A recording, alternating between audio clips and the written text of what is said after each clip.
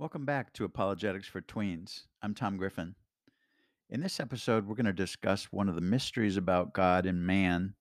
How is it that God can be in control, but we still have free will? Let's pray. Lord, thank you for all your blessings. I pray that all those who need to hear this message will find the truth, believe in you, and maintain that belief for life. Please bless this lesson and let your word speak through me that everyone needs to hear. Amen. This question about God being in control, yet we have free will, is still the source of great debate among the Christian community. There are several ideas about this, even some formal belief systems such as Calvinism and Arminianism. Let's take a brief look at those and see if we can find a satisfying answer. Let's begin by framing this argument in the simplest of salvation terms in regard to the elect. In other words, those that are saved by God. And we'll ask this question: are they the elect because God chose them, or did God choose them because they are the elect? Also, we need to decide what it means for God to be in control. Does it mean that He determines everything and makes everything happen?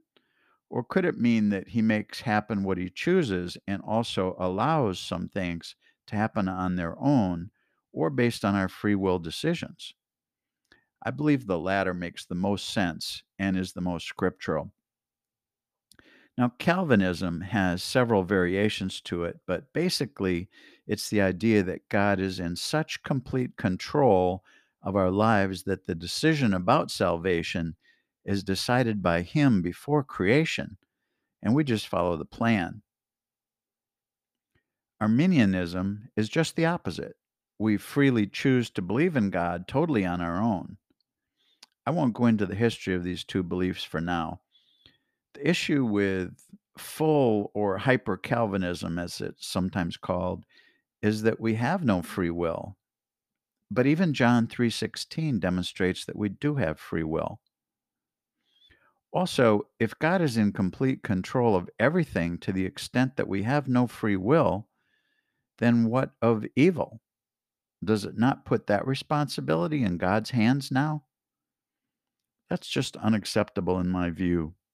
On the other hand, the issue with full Arminianism is that it removes God from the equation of salvation until afterwards.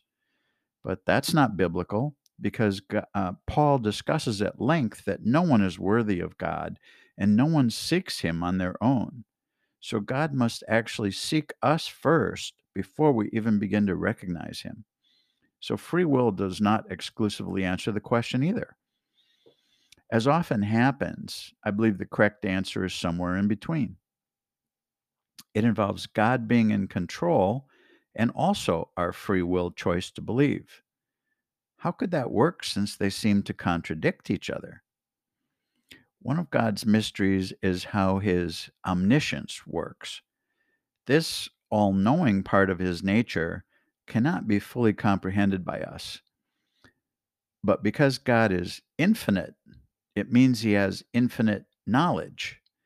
He has full knowledge of the past, present, and future all at the same time and before he created anything.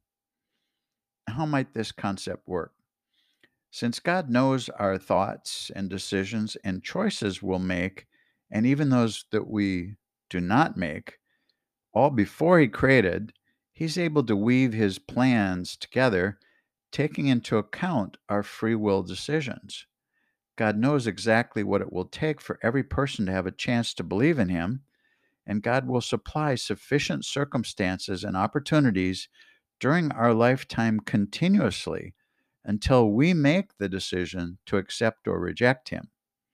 By knowing all of this in advance for everyone, God is able to use that knowledge and still achieve his plans without us getting in the way.